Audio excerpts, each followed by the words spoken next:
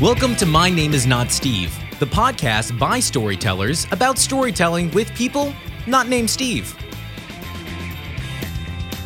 Hey, this is Pete Bauer. And I'm Dorothea Bauer. And welcome to My Name Is Not Steve, episode 4, Hopeful or Hopeless. It's going to be a big one. Yeah. We're going to cover the entire subject in its entirety for all time and all mankind in all cultures. In perpetuity. In accordance with prophecy, yes. Well, then let's get started. All right, let's go. It's going to be a big episode. It is. Excellent. Yes. All right, so kneel and pray, right? We have to do our update. Yes. Okay, so we have our teen beta readers should be giving our feedback any minute now. And why is that important? How does that tie in, Dorothea? Well, first, I want to do a dun dun dun because I was going to do that, and then you kept talking. You feel better now that you got that out? Okay. Yes, it was very important. All right. Obviously, to the quality of the show. Excellent. We're really excited to get their feedback. We haven't had any teen beta readers up until this point, so... We've certainly tried. We have, but it's going to be really great to get feedback from our target audience. Yeah. Instead of your friends. It's not friends, it's family, it's some strangers. That's the whole point of beta readers. But it is exciting because they're obviously our target demographic. And this is a little darker series when we talk about hopeful or hopelessness. And so we just kind of want to see where we are in walking that line. We want to have both. And I think we do, but it'll be interesting to see what the teens say. And Kneel and Pray is going to be coming out pretty soon. It is. Well, if all goes well... I'm guessing like in the next month, right? What? That was far too long. Yes. The answer to your what is yes, in a very short order. It is really exciting, though. We made a few tweaks to the book cover with our book cover designer, and I think it's going to work out really well for the rest of the series. So that is done. We have gotten our feedback from the editor. We're waiting for the feedback from the beta readers to finalize everything with her.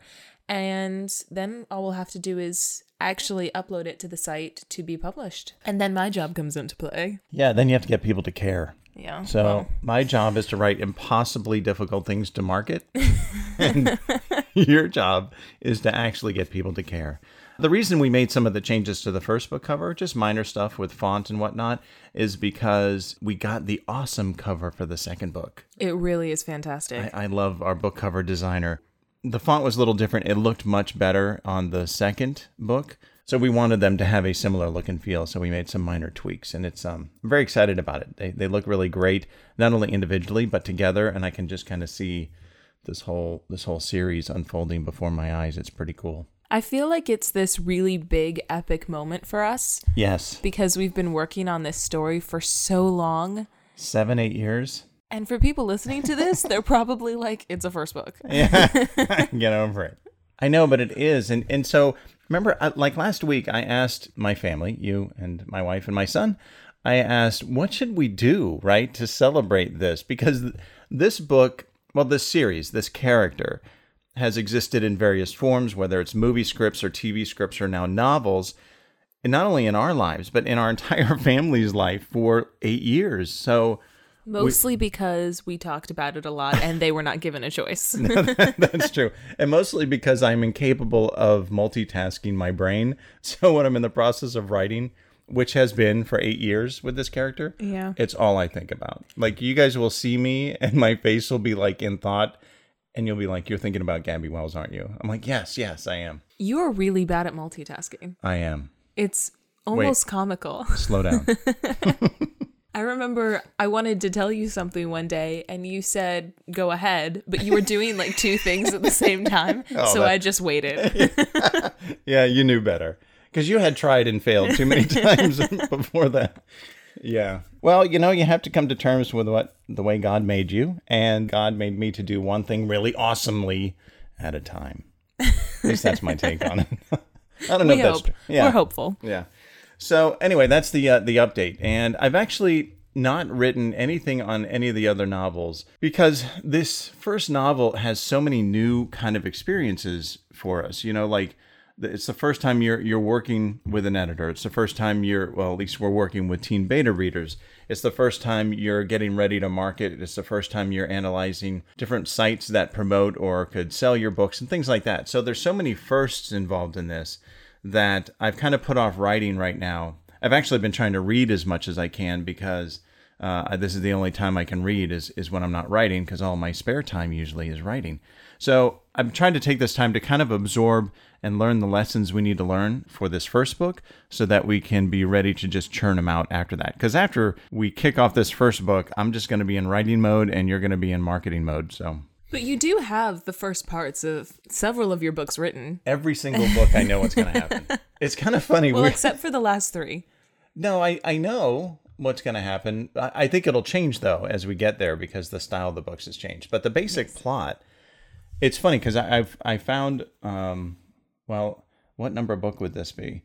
It would be 4, 5, 6, 7. The 7th book. I found the initial 6 chapters I had written in that a couple years ago.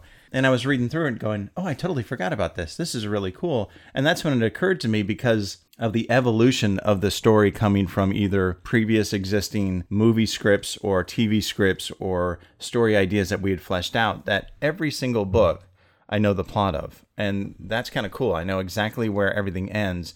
But the style has changed. It's gotten a little darker. It's a little more epic in its drama. So I know that will flavor the rest of the books. It maybe change some of the details in the plot, but the overall plot should remain the same. I will say, though, one of the coolest things that happened while you were writing Kneel and Pray is you asked yourself, what if? And that kind of changed the entire book. It did. You know, I meant to mention that in the first. So we were talking about that what if in episode 2, I think it was. And because there's so many of them, right? We're having a hard time keeping track. We're on 4 after all. So, no, but I was in the middle of writing the story and I had to stop for whatever reason. And I stopped on a question that the character Hamilton asks. And he asks a very basic question because the answer to that was no. But then I looked at the question, and when I stopped writing, and the question was just staring at me, and I said, well, what if the answer was yes? And that changed everything, and it made the story much more complex and satisfying, I think. It wasn't my original intent with the plot at all, but by taking that moment to say, what if Hamilton is right? It changed everything. And it was kind of cool. If I didn't stop on that one moment, and if I didn't look at that question a little bit longer, the whole story would be different.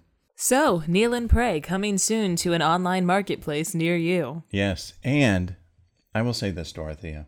With a serious voice? Yes. Okay. I'm going to get serious here, if I may. Let's get deep. All right. Lower register. I just want you to know that I have put years of my life into these books, and their success or failure is entirely on your shoulders. Go. No pressure. Aww. Yeah.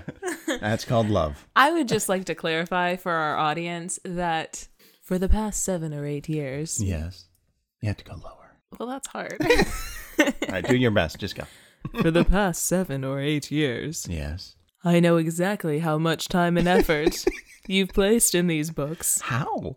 Because I have been there working with you from the very beginning. Well, then in this scenario, this is doubly bad for you. Why? Because if I fail, it's wasted 14 years of our combined time. 16 years, actually, yes. Excellent. Yeah, but no pressure. I think you'll be fine. And if not, it's all your fault. You know, while some people would think a marketing team is necessary, that's why there are whole advertising agencies that work on products. I'm very glad that this whole weight falls entirely on my shoulders alone by myself. Well, I do bring a certain skill to the party, and that is to change my mind. Yes. That is exactly what I was going to say. I was actually going to interrupt you and say change your mind. Yeah. No, I'm really good about setting you up to fail. As usual. Right. That's our parent-child relationship. Excellent. I think. I'm actually going to share a small story. Oh, no. One time, we went on a family vacation to Arizona. Yes. That was awesome. It was so much fun. We almost died in a car accident. We did. But other than that, it was fun. Yeah. Was the car accident your fault? Nope. No, there was a guy. Well, who's really going to know at this point? There was a guy stopped on a elevated turn lane where the speed limit's 70 miles an hour, and he's literally stopped deciding where he's going to go. And you're approaching, he didn't have his brake lights on. So you think the car's moving. I'm going 70. He's going 0. That would have been fun. Yeah, so there was a lot of screeching tires. Be hospitalized. That was not the story I was going to tell, however. I know. I'm sorry. Go ahead. So we went to Arizona for a family event, and we stopped in this western town. Yeah, it was cool. Where they, had saloons and bars and shootouts, and it was one of those big tourist traps, and we had a lot of fun there. But I will never forget, we went and took a costumed photo. Right, where you dress up. I was a cowboy, your mother was a cowboy, Gabe was a little cowboy, and you... Was not by choice, for the record. It wasn't my choice. I was a saloon girl, and I was very uncomfortable with that. I didn't want to dress up like a saloon girl. I liked being covered from head to toe. I liked wearing masks that closed my face off from the world. You do have an inner Amish in you, so when it comes to clothes, that's true. So I was very uncomfortable, and I didn't want to wear it. And Mom really wanted me to wear it because she wasn't going to, and right. She wanted one saloon girl in the picture. Well, do you know why, though? Because when she was in college, she did a similar thing with her girls in the sorority, and they were all saloon girls. Whatever. She was in college. I was like 12. So I was uncomfortable. And I will never forget heading back to the dressing room, and I just had this look on my face like, I don't want to do this. And you turn to me and you go tramp up, baby. Yeah. Yeah, it was a fine father moment. Thank you for sharing that. Which I held over your head for quite a few years. Including right now. Yeah. So that's kind of nice. What did you say that made me think of that? I don't know. Your brain works in very mysterious and evil ways. So in spite of my awesome parenting skills, the focus of today is to talk about stories that have hope and stories that kind of lack hope. And there's some that we've come across from people that are really talented that have surprisingly lacked hope, and it actually affects the overall success of the story. This mainly came from our experience watching and analyzing movies. But when you're watching these movies or even reading books, you're identifying with the characters, and you want them to succeed. You want them to have hope and to come out victorious. And when they're so filled with desperation, when they're so hopeless, it's really hard to want to continue to identify with them. Because even if you are someone who, let's say, is struggling with depression or a number of other issues, and you can really identify with what this character is going through, it's not the kind of escapism you're looking for in general. So we noticed that in these stories that we were consuming, that whether the character had hope or not was a key factor in how that story affected us and affected our enjoyment of the story as well. Well, and it's not only whether the character has hope, but if the world has hope. Let's talk about Dollhouse, for example. Let's start with Dollhouse. Joss Whedon, very cool show. From a plot standpoint. Yeah, and here's one of these things where the plot and the idea has to grow into its natural conclusion, and the natural conclusion has no hope. So that's kind of the problem. For those people who never saw Dollhouse, the basics of it is that, I don't know, about 10 years ago, scientists believed, and we're getting closer to this, that eventually you'd be able to download your brain onto a computer and kind of back up your brain, your memories and whatever. And so Joss Whedon took this basic idea and said, what if we could take everyone's personality out and put it on a hard drive and insert some other person, manufactured person, into their brains? And so the Dollhouse refers to a place where people willingly sign up for 3 years to be a doll. And so they have their personality, their lives are removed from their brain, stored, and then during the 3 years they're under contract, they are rented out for different people to do different escapist things. Like someone wants to go out with a cool biker chick rocker who can also paint. They'll program that in and they'll put that into the brain of the doll. She'll become or he'll become this person. And then they go on this date and then they come back. And their standard doll existence is a very basic sort of, 8-year-old child, simple, no urges, no anything, just very plain. And they exercise and they're doing all these things when they're in this doll state. and then they get programmed to be these people. You clearly don't remember having an 8-year-old in a candy store if you think 8-year-olds don't have any urges. Well, they do, but they program them out. Actually, I do remember when I built my movie room and I made that little concession stand and it was full of candy. And I walk in there once and Gabe's like, I don't know, 4 or 5, and he's the height of the candy. So just in front of him is this rows of candy and he's just staring at it and he knows he can't eat any of it. So I was like, Gabe, what are you doing? He's like, I'm just thinking about candy. It was adorable. Anyway, so in the dollhouse, the problem in this story is that the main character, Echo, when she was wiped, when her brain was wiped, it didn't completely eliminate her personality. And every person that they entered into her brain never left either. So that was kind of the problem. So she became aware of what was going on and she started to fight it, not realizing that she had signed up. All these people, for the most part, had volunteered. At the end of 3 years, they put your original brain in. You think that nothing has passed, except you're wealthy as hell because you've been paid this whole time. So that's the premise. The consequence of this, though, is that there'll be abuse. Like one of the characters is a rich guy who has a woman, his wife, I forget if it's his wife or fiance, but he's abusive and he pays off the people at the dollhouse to put his girlfriend or wife in there. And so she's a doll and she works, but he can call her up and be mean to her whenever he wants and then shoves her back into the dollhouse. So there's abuses that come into play, and then the technology grows. And so the natural evolution of this technology is that eventually this is a hardwired process. But what happens if you can wipe people's brains or reprogram people's brains wirelessly? What would happen if companies could do that? Or countries could do that, governments, so forth.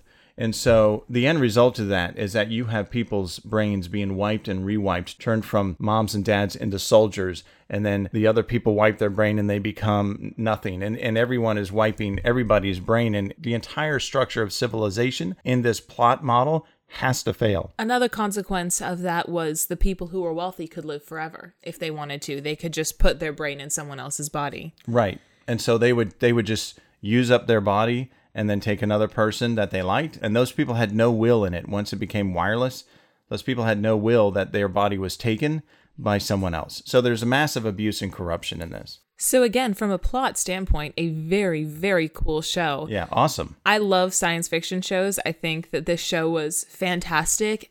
Acting was amazing. Yes. It was a dream for the actor of the main character because every week she got to be someone else completely.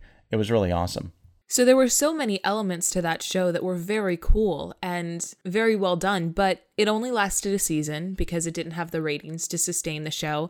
And I remember watching the end of the show and actually being grateful as a fan of the show that it was ending because it wasn't a world I wanted to spend time in anymore. Yeah, when you look at the shows that are really successful, and we like Castle, we like NCIS, and those type of shows, the shows that are really successful are the shows that you just want to hang out with the people. The mystery or the challenge that they're facing week to week is secondary to the fact that you like these people so much, you just want to hang out with them. And as cool as the premise was in Dollhouse, there was no hope. I mean, they were being used, they were being abused, they were being manipulated, and society was going to crumble as a result. Because and this is the problem that really sometimes really cool ideas have. If they go to their logical conclusion, it has to be awful. And if you don't go to the logical conclusion, it's a lie. And you know it when you're watching it. So that show had to go there. But because that was its destination, it was not hopeful at all. It just became increasingly less optimistic and more abusive as an audience member as you're watching this. That being said, there are some shows that do a really great job of having dark premises or dark conclusions, dark revelations, but are still fantastic shows. This show that I'm about to mention was one of the best shows I have ever seen in my entire life, and it is totally heartbreaking that they did not get to tell the story they set out to tell. They got to have a semi-conclusion because after the show was canceled, there was a movie, But this show was just amazing. It's another Joss Whedon show called Firefly, and it was fantastic because when Serenity came out, which was the movie that followed, we learned what the end conclusion was for the main mystery in the show, the main plot of the show. We learned what actually happened, and it was very dark, very dark.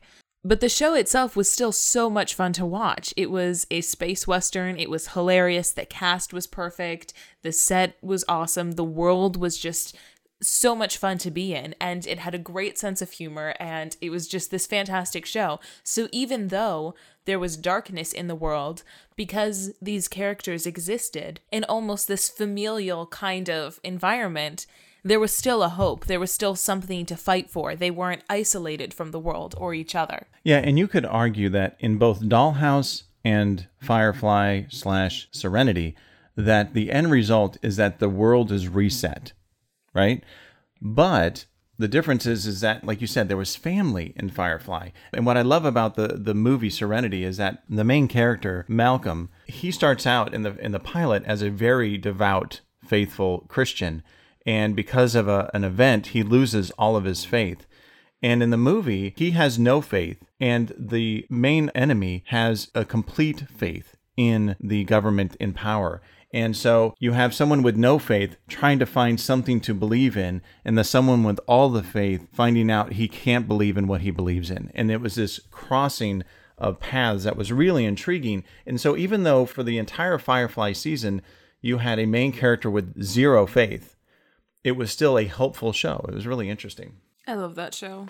I know, it was pretty awesome. It was amazing. I'm just going through my head right now, all the hilarious quotes. It was the first binge show. I'd never binged a show before, but I heard about it.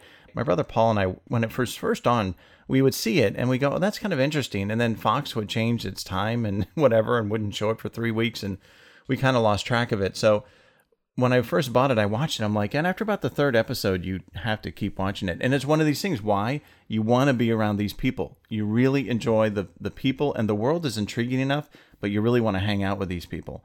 And so I watched it, and then I said, my wife, who's not a sci-fi geek at all, I'm like, why don't you sit and watch this with me? And we were in bed one Saturday morning, and we just started watching it. And after about the third episode, she's like, well, can we watch one more? Well, can we watch one more? And we spent all day in bed watching all 13 episodes of Firefly. Oh my gosh, it's so great.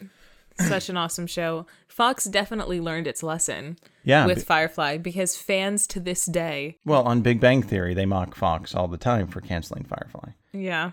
It was a very special show. Although it was funny because there was a 10th anniversary panel for Firefly, and someone asked Joss Whedon, how do you feel about the fact that there are all these fans now? Like, where were they when the show was on? And he said something which is very funny, probably because it's true. And he said, well, I honestly don't think they'd been born yet. Yeah, and actually the show lived on more so because of its demise, you know what I mean?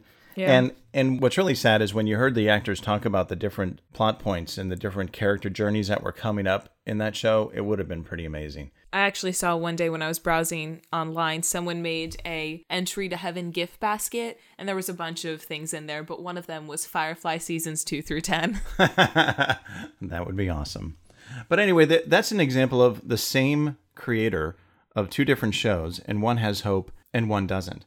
You know, I was looking at movies and this idea. When we talked about this idea, I was researching the different types of movies that seem to be hopeful or have hope and movies that don't. And when I look at the list, I think of, you know, movies that have hope are like Saving Private Ryan or Castaway or It's a Wonderful Life or Sixth Sense or things like that. And the movies that didn't have hope to me were like A Clockwork Orange or Chinatown or Requiem for a Dream. And when I thought about why, and if you look at the Dollhouse situation and Firefly, it fits this model. Movies or stories with hope end up with the main character overcoming or maybe even sacrificing themselves to make a better change in the world. They beat the world. They beat whatever is facing them. And at the end, make the world a better place, even if it costs them their lives. In the hopeless stories, it's no matter how hard these characters try to change themselves or the world, they fail. Nothing really happens at the end of it, or even worse off, that when they actually do something that they think is a sacrificial moment or a hopeful moment, is actually, when they dust clear, so to speak, is actually the cause of all of their future misery. So you have one scenario in Firefly where they're facing these incredible odds and they actually make a change at great cost for the betterment of their universe. And then you have Dollhouse, where no matter how hard they worked, there was no way to overcome the consequences of this technology in their universe. And I think that's the core of what is hopeful and what is hopeless. I would agree. I concur. Now, I was thinking about this too. So we always like to take these stories and put them in the real world. And I was thinking about this, and hope, I think for 90% of humans, resides in the fact, in the belief that God actually exists. Because if God exists, then there's always a chance. There's a chance at salvation. There's a chance at forgiveness. There's a chance to overcome suffering. There's a chance to overcome very negative things by not only a helper, but a force that is actually the creator, the person that actually created all of this, could manipulate things, change things to help us overcome and get through this tough situation. And I think in addition to that, another good consequence that comes with faith is that your suffering can be used for something good.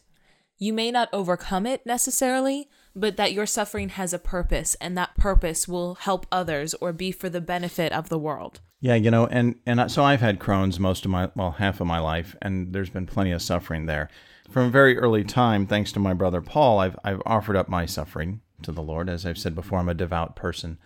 And I was thinking about the purpose of suffering, because our world has a really difficult time understanding suffering.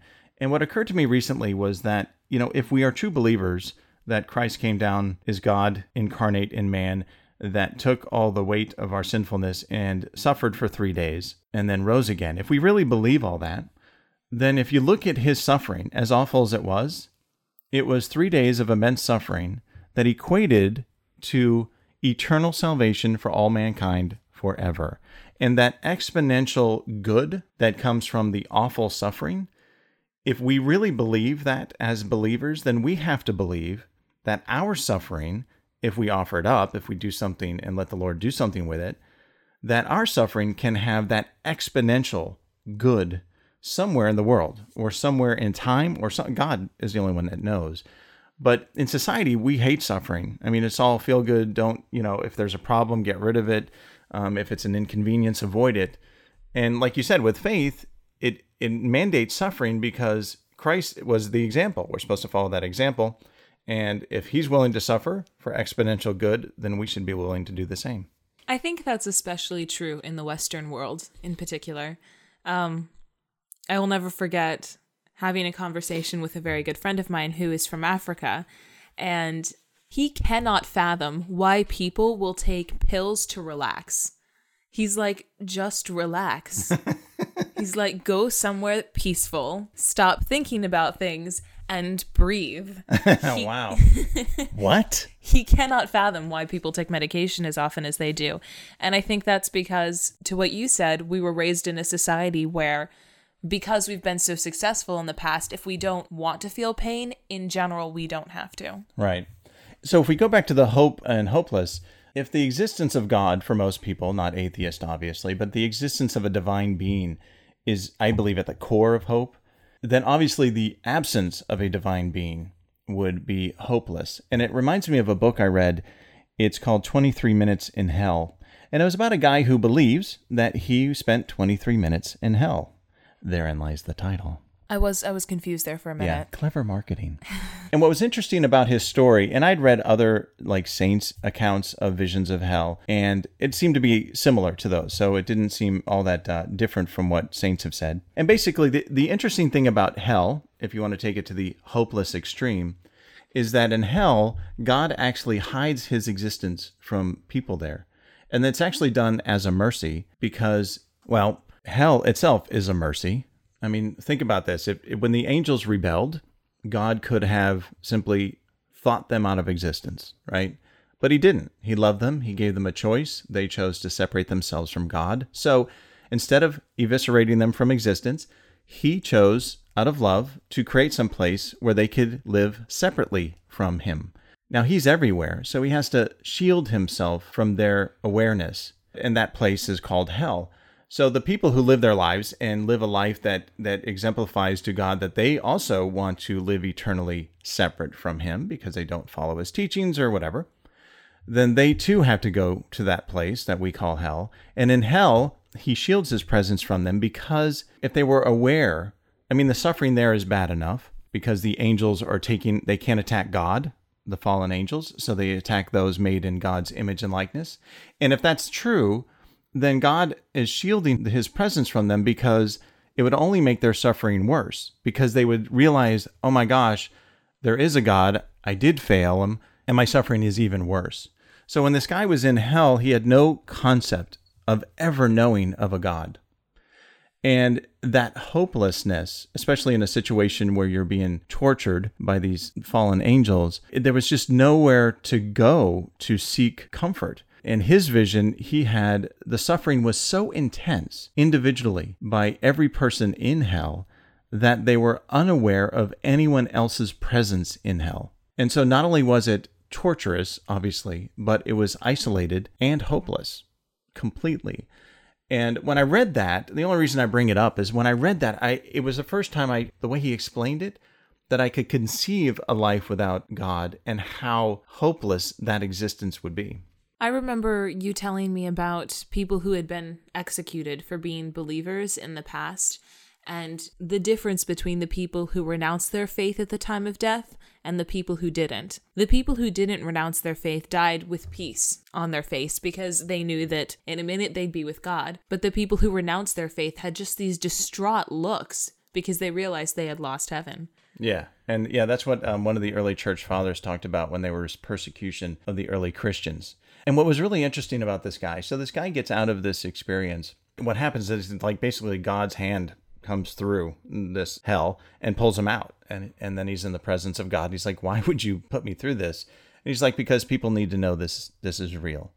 And so he gets out of this situation and he's in the real world again. And he's not sure, right? Could have been a dream or whatever. So he's going to go talk to his pastor about this. He's not a Catholic. He's a Protestant. He's going to go talk to his pastor about this. And it takes him like a month or something to get up the nerve to say, I don't know, did I just dream this or whatever? So he drives his car to the pastor's house and he's sitting outside the house and he's like, Lord, I don't want to make a fool of myself. So could you just give me just a little hint to make sure that it was real? And he was back in hell for a second, just a second. And God has a really good sense of humor. He sat in his car shaking for an hour trying to overcome the trauma of being back in hell.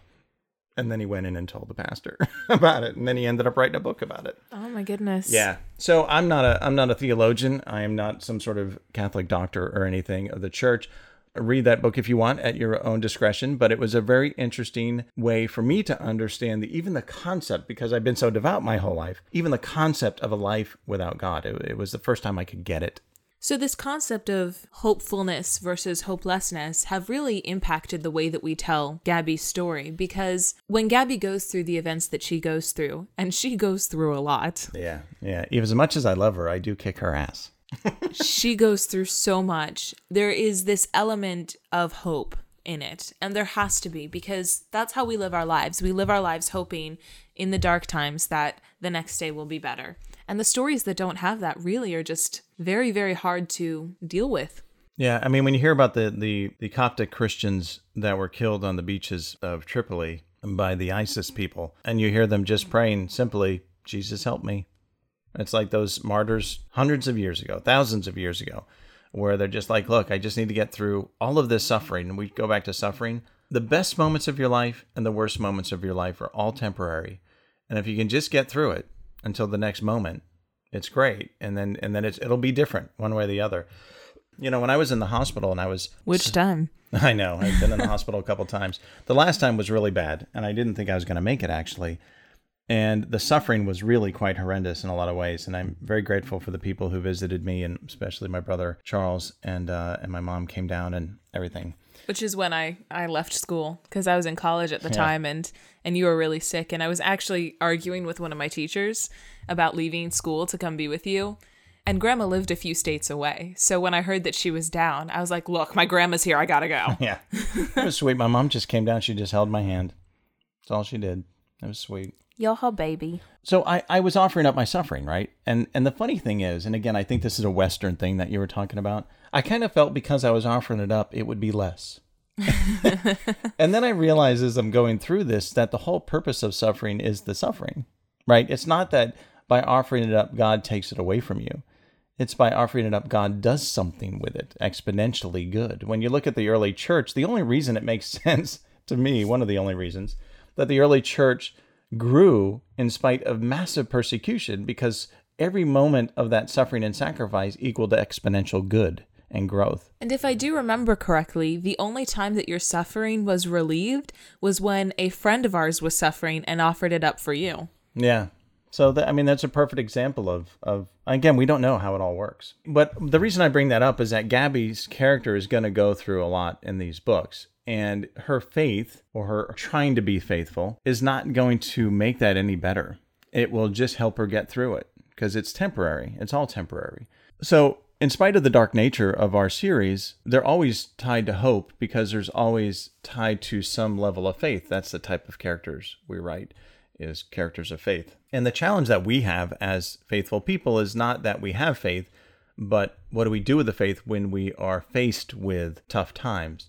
And that's the challenge of every believer of any faith. And that's why I think these books are not really Christian fiction, but they're just good fiction with a character of faith. I think that if you're of any faith, you will recognize this struggle. You may not recognize all the details of the faith, but you will recognize the struggle of how do I do good when it's so easy and quicker to get out of a bad situation doing bad. And we're all, as any believer of any faith, struggle with that. Actually, I think atheists, if you talk to atheists, they may not believe in a deity, but they believe in the idea of doing good for others.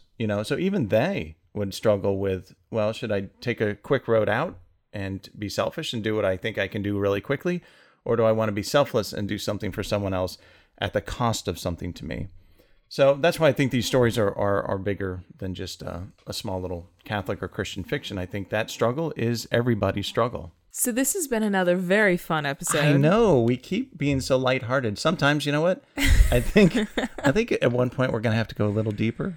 Oh. Yeah. Yeah. It's interesting. Yeah. I was just thinking about the audience members who started listening because they liked the first 2 episodes. Yeah. And have now listened to episode 3 and 4, which have been much deeper.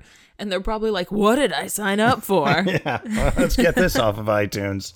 Look, this whole story is all about the stories of hope and hopelessness, and how that translates to our lives. That's what this podcast is about, those events and stories that translate to our lives. And when all of you read Gabby Wells, and that will be all of you. Every single one. Or else my daughter's marketing is a complete failure. Gosh, you gotta stop with that, man. Aw. You've been shut down by fear. I don't know what to do with that. Let's do a spoiler alert. All right, spoiler. All right, you hit the button so we can get the noise. Hit the alarm. All right, spoiler alert. I'm gonna find a new alarm. This one is awful. Yeah, but I'm kind of getting fond of it. It's kind of like... Probably because it's awful. Well, no. It's kind of like my mom's cooking, It was awful, but it's familiar, You kind of like it after a while. No. Yeah. All right, spoiler alert. Again, this is obviously film related. Do we talk about books on this podcast? Yeah. If you are reading a story or watching a story where the main character is in a bad situation and they turn to their mentor who's really good and kind and helpful, the mentor is always the bad guy. Almost always. Almost always. Yeah. And always. It's even worse in movies because there's so little time, right, to establish relationships. The perfect example, I was watching a movie called Safe House with Ryan Reynolds and Denzel Washington. Ryan Reynolds plays this newbie sort of guy, CIA guy, who has to take care of a safe house.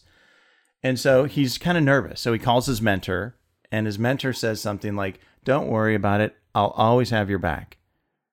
And I thought, he's the bad guy. Because he didn't have to say that. He didn't have to say that. You know what I mean? Like the way they tried too hard in a short period of time to establish this sort of like father-son relationship. And it was so obvious that I'm like, well, he's the bad guy. Well, and it's also obvious, too, if the mentor puts the newbie in a situation that they're really not qualified for. Like, Denzel Washington plays a character who's this experienced agent who's gone rogue. Yeah, another guy gone rogue. Why would the newbie be in that situation? Why would he of all people? But this whole thing, so if people think, well, that's where else has mentors gone bad? Well, the obvious example is in Star Wars. The Chancellor is the mentor of Anakin, and he's obviously a bad guy. In Batman, the first movie, his mentor is the bad guy. We just talked about in Safe House. In the movie The Firm with Tom Cruise, Gene Hackman is his mentor and ends up being the bad guy. So it's a pretty common thing. Usually the mentors are the bad guys. They'll either end up, I was just thinking about this, they'll either end up being the bad guy or they'll sacrifice themselves like Obi-Wan, right? So you have the one who says, I'm your friend, but I'm really your enemy. And the one that says, I'm your friend and I will die for you. But eventually they get out of the way one way or the other because it's really the story of the main character, not their mentor. And as is common with many stories, the main character has to go through the main crux of conflict on their own. Right. And that may be the betrayal of their mentor. I mean, when that happens, I'm floored. Oh, I know. Every time. I know. I never see it coming. And here's the deal. Think about it just in your own life. I have been your mentor. Oh, I've always known you're a villain. Oh, okay. Well, that helps. That saves me some work. I mean, Dad, you introduced me to horror movies when I was very young. Not horror movies. Hitchcock movies. Where people are murdered. Very different. I didn't show you Friday the 13th where people's heads were cut off. That's true. But that's actually not entirely true because you did show me The Ring when I was a kid. That was an accident. No, it wasn't. That's the way I remember it. I didn't show you the whole movie. No, you showed me up until we saw the girl in her closet, and then you told me to go to bed. No. All right, your memory of this is obviously very different from mine. All right, so back to let's move past that and let's go to. I'm making you look like a really good father this episode. I know. Tramp up, baby. So one thing though about spoilers. So I was watching Person of Interest, which is an awesome show, one of my favorite shows. And usually it's the show about this machine that's created to help try to identify threats in the world. But this one, they end up in a courtroom, right? And they used our first spoiler alert, which is if you identify some minor character with a name, he's the bad guy, right? Shame on you. Shame on Person Television. of Interest. Yes. So they're in this courtroom and one of the main characters has to serve jury duty. And so the story is about this guy's on trial for killing his wife. The wife was the creator of this new mobile Wi-Fi technology. And they think that out of jealousy, the husband killed the wife because of her success. And they take a minute to introduce in the opening statements by the prosecution that, and it's only through the work of the CEO that the company has survived at all. And then we never hear from that guy again. But they named him and they gave him a title. And I went, oh, please don't be the bad guy. And guess what? He was completely innocent? Nope. Bad guy. So, yeah, even one of my favorite shows fell prey to our spoiler alert. If only they listened to this podcast. No, we've got to get this to those people for their own benefit. Oh, goodness. All right. You know, these people who've been writing this successful television show for a few years really need our help. Obviously are lacking in certain areas. So anyway, so that's about it, Dorothea. Are you hopeful or hopeless after this podcast? You know, I'm a little bit of both. Are you? Yeah. You're welcome. So thank you for joining us. As always, we would love to hear from you. So please leave a comment in the comment section below or leave a review for us on iTunes. Yeah, we're now available on iTunes. There's a link in the show notes that will send you to the iTunes store where you can subscribe to this. And if you could please rate it, that's always very helpful. It just gives other people who would stumble across it an idea of its value. So take a moment to do that. And if your name is Steve and you would like to defend it, bring it on. We would love to hear from you. Yes, because I have been called Steve my whole life. So please do feel free to contact us at sunlightpress.com. All right, so that's the end of the show, Dorothea. That is accurate. I like your obvious assessments of things. Thank you. Yeah, I think they're very valuable. Not really. I'm the marketing person. Buy this book because I need you to. All right, so we will see you guys next time. Thanks as always for joining us. Thank you.